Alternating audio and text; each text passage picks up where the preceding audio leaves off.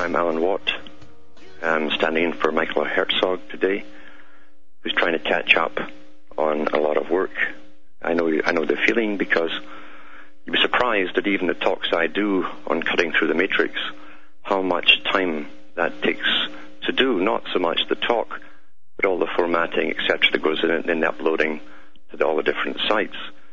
But I'd encourage you all to go in there and look at cuttingthroughthematrix.com and Alan Watt Sentinel.eu for many, many free talks I've given over the last 2 years on this agenda and all how it ties together, all the parts that are intricately woven together, interwoven, like the finest silk, all the huge organizations and branches and the top executive leaders and how they work in politics and as the CEOs of big international corporations. We're under a type of fascism at the top, which is to run the people at the bottom under a form of communism. And that's the trick of it, as the big axe of the fasci stands above the moon and the star of communism. And that's really what the old scythe stood for, Saturn. Now, I believe there's some callers coming in. Feel free to call in, and we'll have a chat. Maybe we can answer some of your questions for you.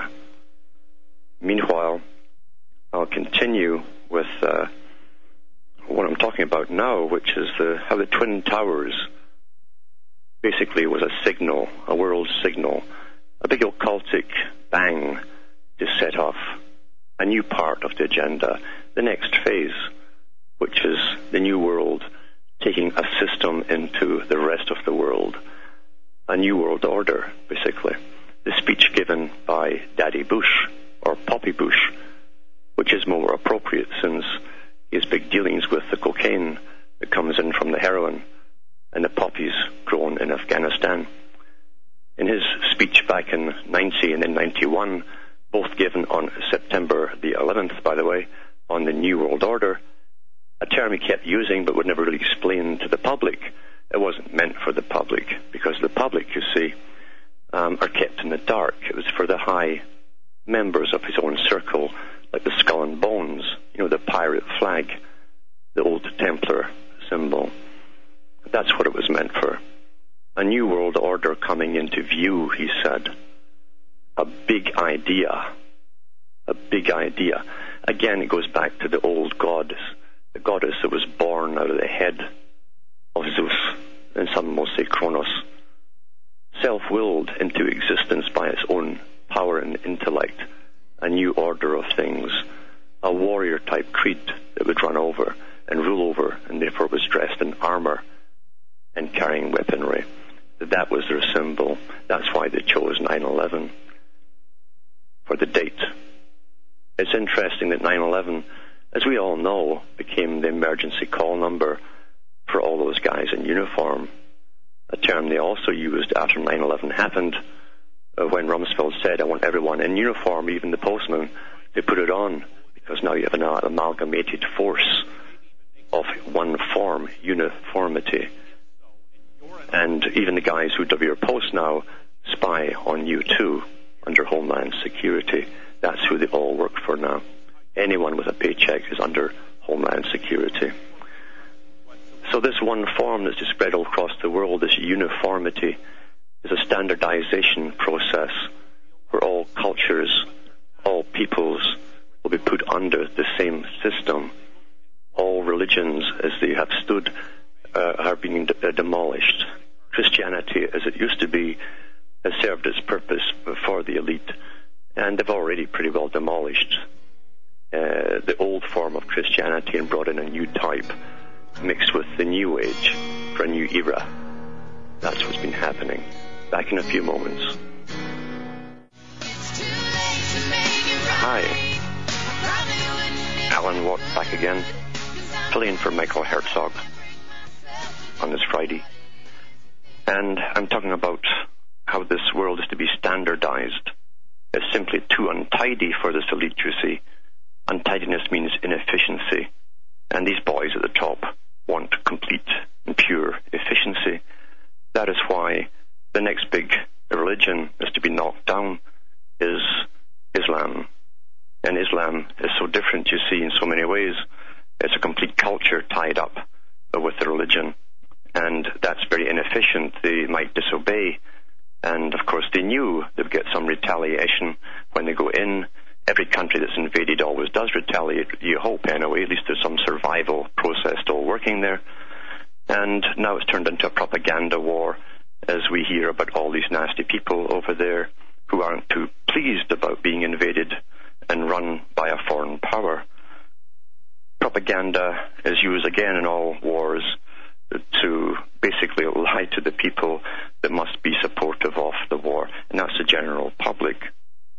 We don't realize in today's complex world that little vote that you get, you don't really get to pick the person that you think you're picking. You're presented with a bunch to pick from. No different than the Politburo of the Soviet era. And you don't realize, though, you are giving your power, you're acquiescing all your power to that person to do as he wishes by using your name. And that means going to war as well. They never mention these things when you vote them in, of course. They never mention they have upcoming wars planned and takeovers of entire continents and the resources. But nevertheless, if people would have stopped voting for a change instead of voting and never learning, the ones at the top would have to come forward for the first time that really run your country. And you'll see that, lo and behold, it wouldn't collapse after all. It would still be just as totalitarian, perhaps a little more so quicker, but you would see the teeth out as they force you to go along with them one way or another. We're dealing with brutal types at the top, very brutal types. Killing millions is nothing to them, never has been. World War II was completely set up in advance. Every historian that has written about the Versailles Treaty signed after World War I said that treaty guaranteed a second war with Germany because they could never pay off the debts, the reparations that was demanded of them. They had no option but to eventually fight it out or go under and starve to death. We know that they ended up fighting it out. We also know that the big corporations like GM, ITT, and the Rockefeller Foundations, Baxter Laboratories, a whole plethora of big companies in the West, including many belonging to Rothschilds, financed Hitler into power. They financed the Nazi war machine. They financed IG Farben, the umbrella company that all of these independent corporations went under. They produced all the armaments for Germany. The stock exchanges still went on from New York and London, all during World War II, to these companies via Switzerland. And the big boys got rich and fat, as always during wars, because Rothschild himself said he makes most of his money when the blood is running in the streets. And that's never changed. And no one was ever brought up after it for trading with the enemy and got actually charged and put away. If you go into the history of the Bush family, you'll find that one of them actually was charged, but eventually they managed to pay their way out of it. Again, nothing new under the sun. They financed their enemies into being. They used them to change the world. World War II was to change the world and society. Without World War II, Winston Churchill admitted he could never have pulled off their great idea of amalgamating Europe, something that he was completely for. The man who told the British public that to fight these terrible Nazi demons to preserve the British way of life was telling his own peer group in parties, many parties, did parties every night, that this was the best thing that ever happened, this war, because he said, we shall realize our dreams of a united Europe. Well, the public didn't know about that, did they? They might not have gone off to fight for war if they knew that.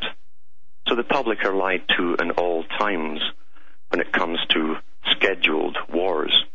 Professor Carroll Quigley defined wars and what the purposes were. And apart from the profit-making motives, he said the primary purpose of war is to change the cultures on a societal level on all participating sides. And that's what they did, because government grows so massively during wars. Whether it's an active physical war or a cold war, government expands drastically. And today we have this war on terror.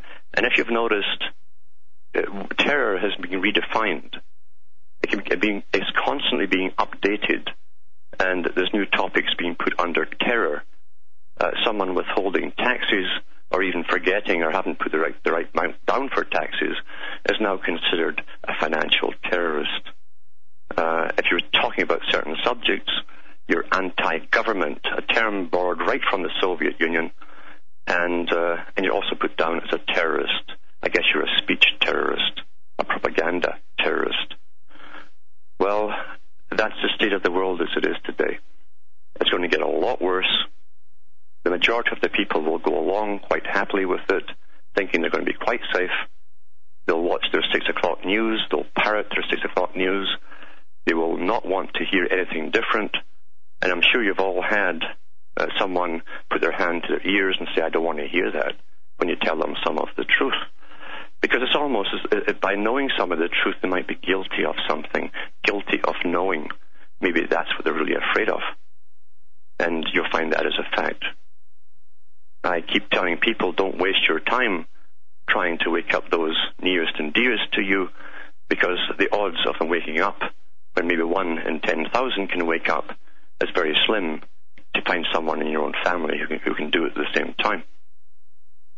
You also find that in the writings of Nero and Tacitus and others, that they give speeches on how they would alter a society to a totalitarian society, how they would get people to give up their rights and freedoms under the threat of terror. And they said they would aim all of their safety precautions towards the female, because women by nature expect, in the old days anyway, they expected the men to bear the problems and deal with them. Nothing has changed, even though they've had a liberation forced upon them by technology and science and the birth control pill. But nothing has really changed. They still don't really want to hear. Most of them don't want to know. Some of the older ones do, because with age comes wisdom. Today we don't have enough of wise older people around. They've been shunned by society. That was done on purpose, because in the early 1900s, the big tables, the round tables, and the Communist Party too said they'd have to break up the generations so that the wise ones would be put into old age homes and despised by the young. They would have to break up the family, and they've done that very, very well. If you're older today, you don't count. You're somehow senile or silly, or you're in a second childhood, and so your words fall on deaf ears if you have any wisdom at all. Unfortunately, most of them today don't have any wisdom to pass on. They have never woken up themselves through their entire lives, because for a generation or two we've been spoiled. We've been spoiled not by hard work and rewards. We've been spoiled by a glut of credit cards, easy credit, pay later, low terms, to keep us all happy, buying rewards to please ourselves. Rewards, just like you train a rat to pull a lever and collect its reward. And that's how people live today. They think that's natural. You work for a month or so or a week, then you go off and buy yourself some goodie that's supposed to fulfill your life for you. Every ad on television tells you that if you buy this particular toothbrush, you're going to have a happy smile all day long. Or whatever else they're selling. And we know it's a farce. We know it's untrue. But people want to believe in that because they have no faith in people anymore. They don't believe they can have happiness with other people anymore. Everyone has been divided scientifically through an indoctrination process from the time they were born. A scientific technique, as Aldous Huxley called it, and Russell, and many more of the same ilk. This scientific technique starts with education as young as kindergarten.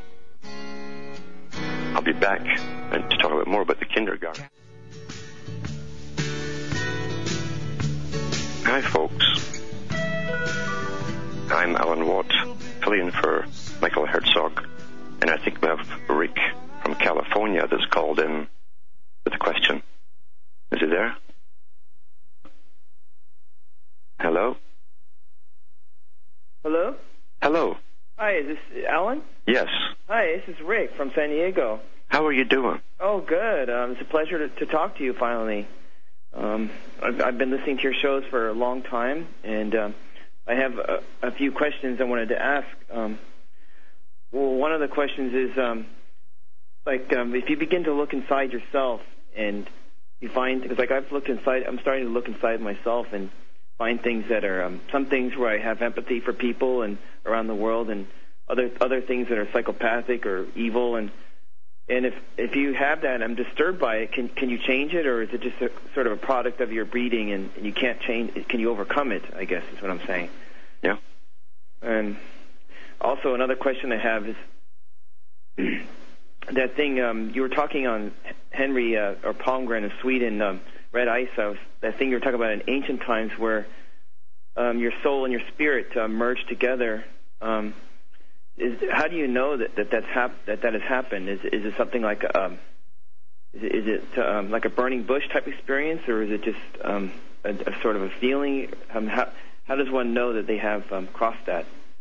Yeah, well, the old story has always been in all ages of know thyself. It sounds so simple until you really look at yourself. And in all ancient societies, and in higher Christianity, I'm talking about the ancient Christianity, not anything that evolved from Rome. But in higher Christianity, they had to come to the big question of good and evil, which is the same thing. It was matter versus spirit. In the world of matter, we have to eat and survive, and there's a tendency to be ruthless and to acquire out of this fear of dying through lack of food or clothing and shelter, etc. So, but on the other hand, too, we also knew as human beings there was something much higher to all of this than just the world of matter. And very clever priests came along and started to fool the public and control them through this need to contact something higher than themselves. But again, the ancients knew that you didn't need priests because it all happened within you. Your mind was the universe. All knowledge was contained within you. But you have to know yourself, because you do have the tendencies to be a tyrant or a very benevolent sort of a decent person, a giver. And that's been the battle all down through the ages. However, in ancient times, they also talked about the deviant creation, which was the psychopathic type, the ones that they knew were born within society with no conscience and no empathy. It simply was not there.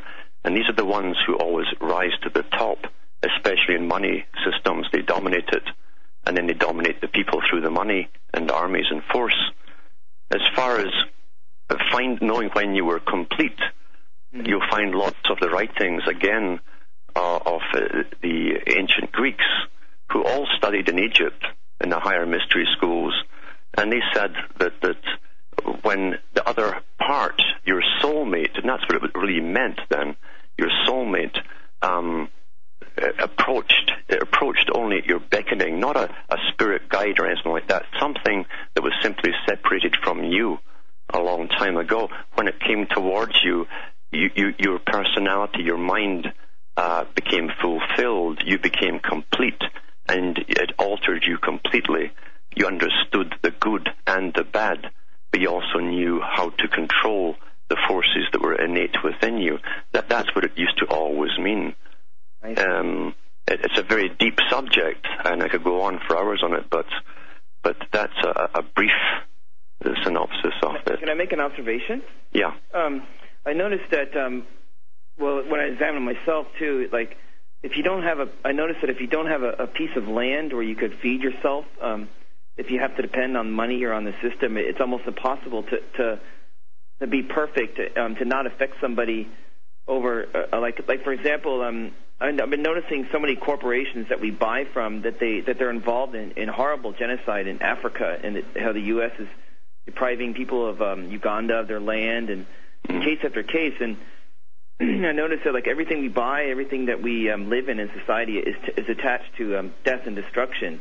And so like I guess we have to like try to do the best we can and speak out and try to pull back from society as much as we can, and yet at the same time not be a complete hermit. I guess that's what I'm wondering. Yeah, that's what it is. That's what it is. See, most people, as you probably know, don't care where their food comes from. They don't care where anything comes from as long as they can buy it cheap in the stores. And they don't care if it's child labor that's making something, which it often is from China. They have no empathy. You understand, in today's society, it isn't just saving the good people who are everywhere. There's a minority of good people in today's society, because most of the public have the same mindset as the elite themselves. That's what's becoming very evident. They support any war that's going on as long as they can benefit from it themselves, and they don't lose anything through it. They're psychopathic in their traits. In fact, even in their own interpersonal relationships, they can't keep them, or else they're after something from someone else.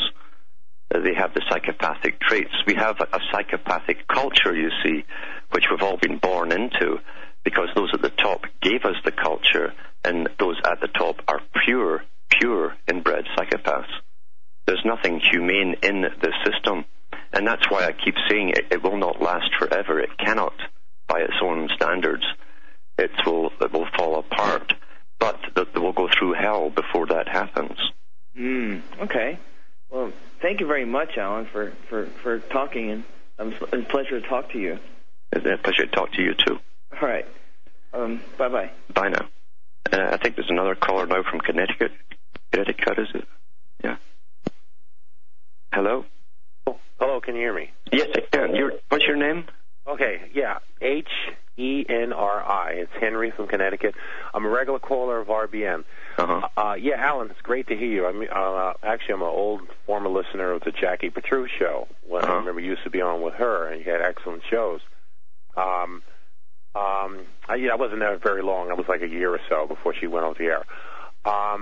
Yeah, you were discussing all this stuff, and it's very, very interesting. But let me get this straight, though. You heard of Jack Otto also, right? Okay.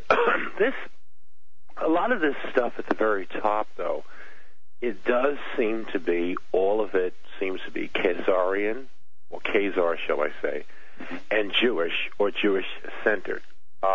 Even this thing going on in Iraq, as a matter of fact, there was a Polish Catholic official. I don't know whether he's a bishop or something. I heard on Radio Netherlands this morning, made some comment about in Poland and the Simon Wiesenthal Center, and made some comment saying they should shut him up or they should punish him or whatever. In Austria, they made a comment because they're not in Poland, because he made some comment saying that the Jewish community in Poland is sort of using and manipulating the Holocaust for their own financial gain. But this guy, senator up here, his name is Joe Lieberman. I don't know how he got back in, because the other guy, Lamont, beat him in the primary, or hear the music. But he's trying to agitate people to support a war in Iran. Yeah. I'll answer that when I get back, yeah.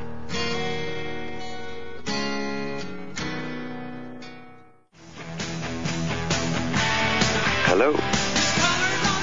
I'm Alan Watt, filling in for Michael Herzog, and we're talking there from a caller on some Jewish influence in this New World Order, this Zionism, basically. Now, Zionism has many levels of meaning depending on what circle you join.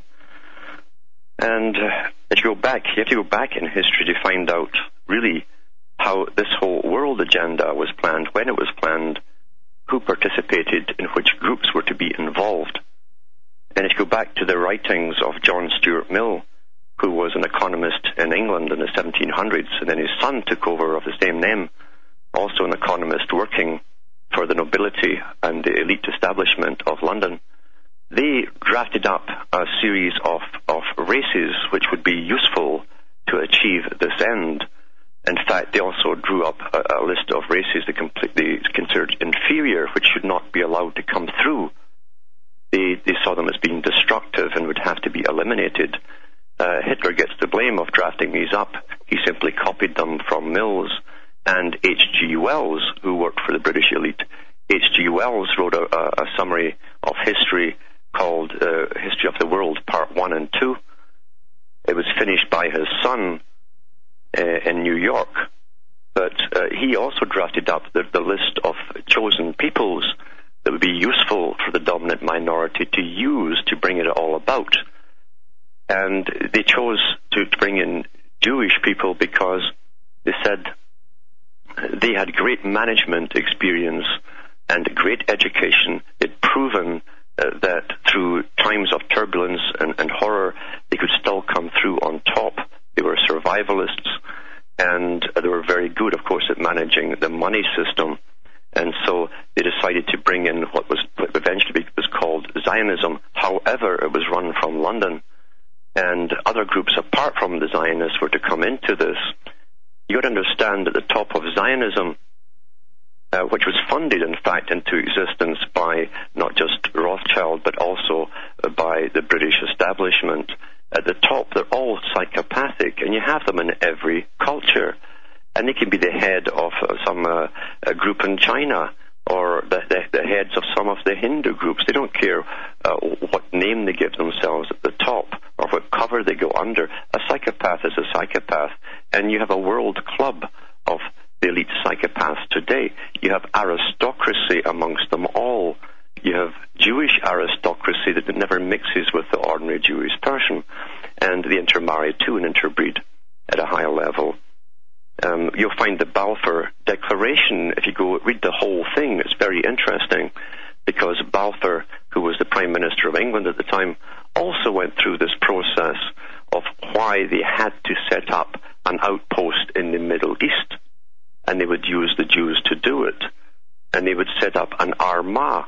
If you understand what Armagh meant, it was setting up a British post in Ireland that would cause mayhem down up to the present day with Catholics and Protestants.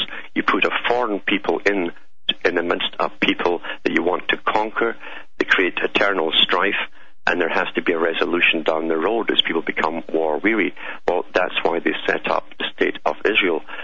The British government pulled thousands and thousands of troops from the World War I fronts, the trenches in Europe, and put them into the Middle East to take over Palestine from the Ottoman Empire, the Turkish Empire that ruled it at the time. Britain did the fighting. Britain took it over, and Lord Storrs was put over that on behalf of the Queen as the Consular General, and he ran Palestine. You should read his books as they set up the future state of Israel.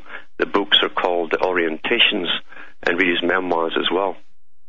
Lots of good information written from the horse's mouth, and he also said we are setting up a new Ulster, as opposed to an Armagh, but an Ulster. We're setting it up in the Middle East. It would serve Britain for years to come.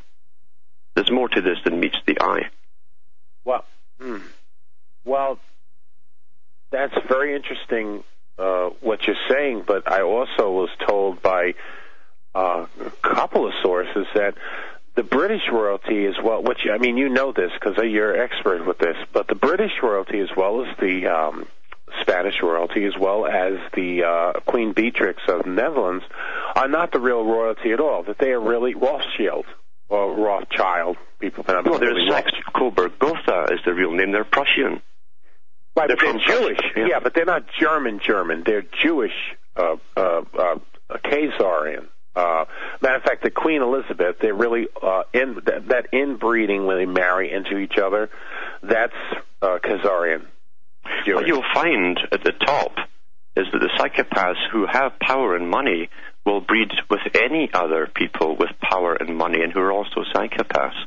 See, we're so easy with this, we want to find a specific target, because obviously the ordinary Gentile guy couldn't do this monstrous stuff to Gentiles. Well, that's hogwash. The history of this world is with people beating up other people, sometimes the guy living next door to you.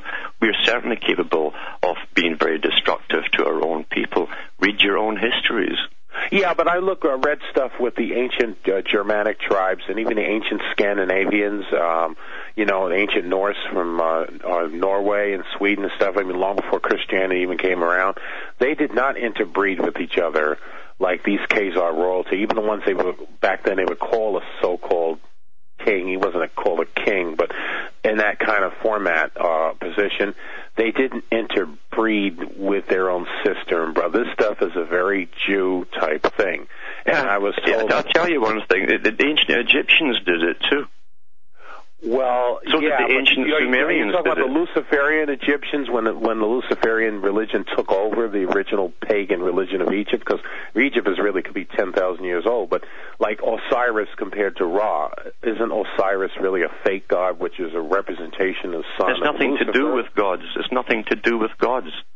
It's all esoteric. That means nothing to do with actual Right. being. It's a representation of man's intellect and of Lucifer, which is representation intellect. I mean, the Osiris and the all-seeing eye. The illumined mind. It's even deeper than that. And you'll find even the Akkadians who came in initially into Sumer and started the whole ball of wax rolling off, married their sisters, and they were not Semitic people. Well, let me ask this about Hitler before I let you go. Move on to another caller. Otto says that Hitler might have been related to Rothschild, even though he didn't like Jews. Mm-hmm. Have you came across something that's similar? There's a lot of information that he may have been, according to his mother, who they claim was a housekeeper for the Rothschilds and the Rothschild family. However, you'll never know for sure. See, these things are wonderful for speculation, because without the ultimate proof, that's all you're left with is speculation. But we wrote another book called New World Order, did he? I mean, along with Mein Kampf, didn't he write another book, but it's not widely circulated, called The New World Order? Oh, yeah, he used the term, but he wasn't the first to use the term New World Order. But didn't he write a second book? Yeah, he did write a couple of books, yeah. Okay, so it's a couple of books. Is more than two? Oh, yeah. There's a lot of articles he put out in magazines as well over the years. Oh, yeah, but I'm talking about two books. I mean, when he came into power, and I'm not talking about the pre-artist Hitler. I'm sure he did a lot of different things. I'm talking about once he was in power, when he had his political thing that he was doing. Mm-hmm. He supposedly wrote two books. I know Mein Kampf, but there's supposedly, Otto said there's another one, but it's not widely circulated. There's not many copies around. Mm-hmm. Yeah. Called New World Order. Well, I had somebody read the unexpurgated edition of Mein Kampf. I'm going to say this, I'm going to go, because I know you got other callers. I'm not saying all Jews, and I'm not necessarily sympathize with National Socialism per se, even on German extraction. Mm-hmm. But that guy, according to the person who did read almost the whole thing, and this was an unchanged book, I think it was Hearst and Blackett edition, that guy really did know those people. I mean, I'm not making no joke. The stuff that's going on now, the stuff that happens about them when they go in any country, and like you can see how we should be very mixed and diverse, but yet Israel should stay all Jewish. All the stuff that he's saying about when they take over, look what they're doing right now with the gold market. Gold is going up to 680 something now. See, when gold goes past 690 something. I discussed this with Robbie Noel from Republic Trading Group. They try to sell down so many tons and hammer the gold down, lower the price. Oh, it isn't just them. I'll tell you, the biggest players in the market for gold in the world, and they always have been, are the last ones you'd think of, because it's India. The Brahmins of India sit on the largest untapped reserves of gold, but the biggest purchase of gold in the entire planet. Right, but they're not players in all of this. Yeah, but they're not manipulating it like the House of Rothschild does, in other words. They all manipulate it. I thought they're just buying it for their own... Oh, no, they hoard it too. And they so they're flipping it, they're bouncing it back and forth between them to Rothschild to China, and they're all playing together? Or these guys all play together. At the top, as I say, these characters don't care what titular religion you were christened or born under. They don't care. As long as you're one of them, you're one of an established elite that have proven their worth. Some of them don't want to sell because they know what's coming up, even the Chinese. It doesn't matter. But if they sell it back to Rothschild, then this system that's going to come in sell it back to them anymore. is going to be a system where you won't have any money. You'll have credits given by government. Yeah, like that thing in Star Trek, right? Like Gene Roddenberry. It's been written about by the elite themselves. They said this 100 years ago they'd bring this in. Yeah, but didn't Gene Roddenberry write that in the Star Trek thing? Because in the Star Trek movie, they were talking about credits when they're buying. That's right. Yeah, right. I remember that. Yeah. Okay, I'll let you go. All right. Okay. Nice talking to you. Excellent show. Yep. And I think now there's also Roger. Is it Roger Spencer? Or that was a Roger, was it? Was it Roger? This is. How you doing? Not so bad. How are you? Well, thank you. I appreciate the show. And I don't mean to even sound like I'm locking horns with you. Because I'm really not. It will sound a little that way at first. But the psychopathic, the term is sort of a atheistic substitute for the sin nature, which is universal to present day man, of course. All sins are now converted to disorders, and the only thing to be guilty of anymore is guilt, I guess, per se, but not any. We have all our sins reduced to these atheized terms, but there's. And I thought you were suggesting earlier that in the physical and material plane that maybe it implied that all physical existence was inherently evil. Mm-hmm. Well, I'm not quite stating that quite right, but that's been one of the I think fallacies. Now the Presbyterians, as characterized by, I guess, Calvin's tulip doctrine, with a T being total depravity, how that all creation was depraved or fallen and affected by the sin nature, including, you might say, inanimate objects, were also part of the fall. Yeah, the fall is the fall into matter. That's what it means. You fall into the world of matter, where there are fixed laws in matter. And it's true enough, you either eat or you work or you die. That kind of thing. The problem is to become so engrossed in the world of matter, and it'd be much easier if I dominate all of you, and then you keep me in a good lifestyle, then I don't have to worry about all those fears anymore. And that's the problem you see with the world of matter. That's how the elite arise, and they're able to dominate everyone else by generally using a money system. The ancient people, remember, had no money of any kind. And they lived in a tribal type setting where everyone in the tribe was important to the tribe, regardless of your fitness physically or anything else. No one was left out of the tribe. And money really was the corrupting factor that allowed an elite to get a leisure class that could study and study over time and then become basically a priesthood that could then dominate you, the only learned class. So money was the key. Without money, you couldn't have had this leisured class that could sit and plan a future for the rest of the people. And the temptation in the world of matter is to become pragmatic, to do that which is practical until you throw out anything which is of a humanitarian nature. And so you have an aberrant type creature, and that is the psychopath.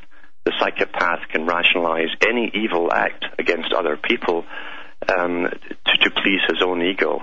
They have no problems with that. They have no conscience. It's difficult for ordinary people to understand someone existing like that, but there are many of them who live and exist like that today.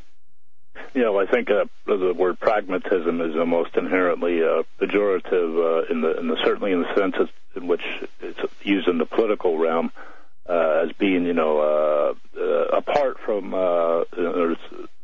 any moral considerations. So it's an amoral posture, and therefore it's an immoral one. Mm-hmm. And that's one thing if you say you're going to, you put up your greenhouse in your backyard. Well, you'd like to do this to make it deluxe, but in the short term you're just going to be pragmatic and throw up a tarp instead, of what you really like. But that's a whole different context of the usage. And I guess William James, or one of those pointy-headed intellectuals, developed pragmatism into an idealized political philosophy to be used in what I would regard as that inherently pejorative context. Yeah. what I was getting at is there's not. I like to bang this going at least 2 or 3 times a year, maybe not often enough, and that is these elites get away with this because they're relying on catering to our inherent sin nature, which is to always be. We're all basically manipulative buggers. Mm-hmm. And part of the object for all of us is to get other people to do our work. Mm-hmm.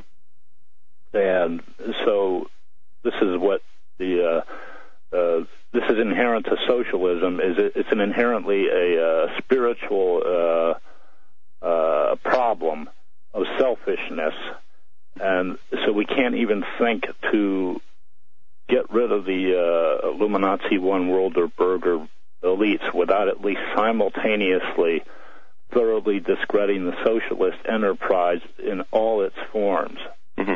You see, socialism that was pushed was a temporary thing, and the elite who gave us socialism said it would be. But during that period, they would lull the people to sleep by keeping them in a perpetual childhood, so that they wouldn't care what was happening around them. They'd be too happy playing forever with toys and doing things they like to do, enjoyment. And that's why they use socialism up until this present point. Now they're starting to pull the rug from underneath your feet, and they haven't given you anything to replace it with. So you have panic setting in.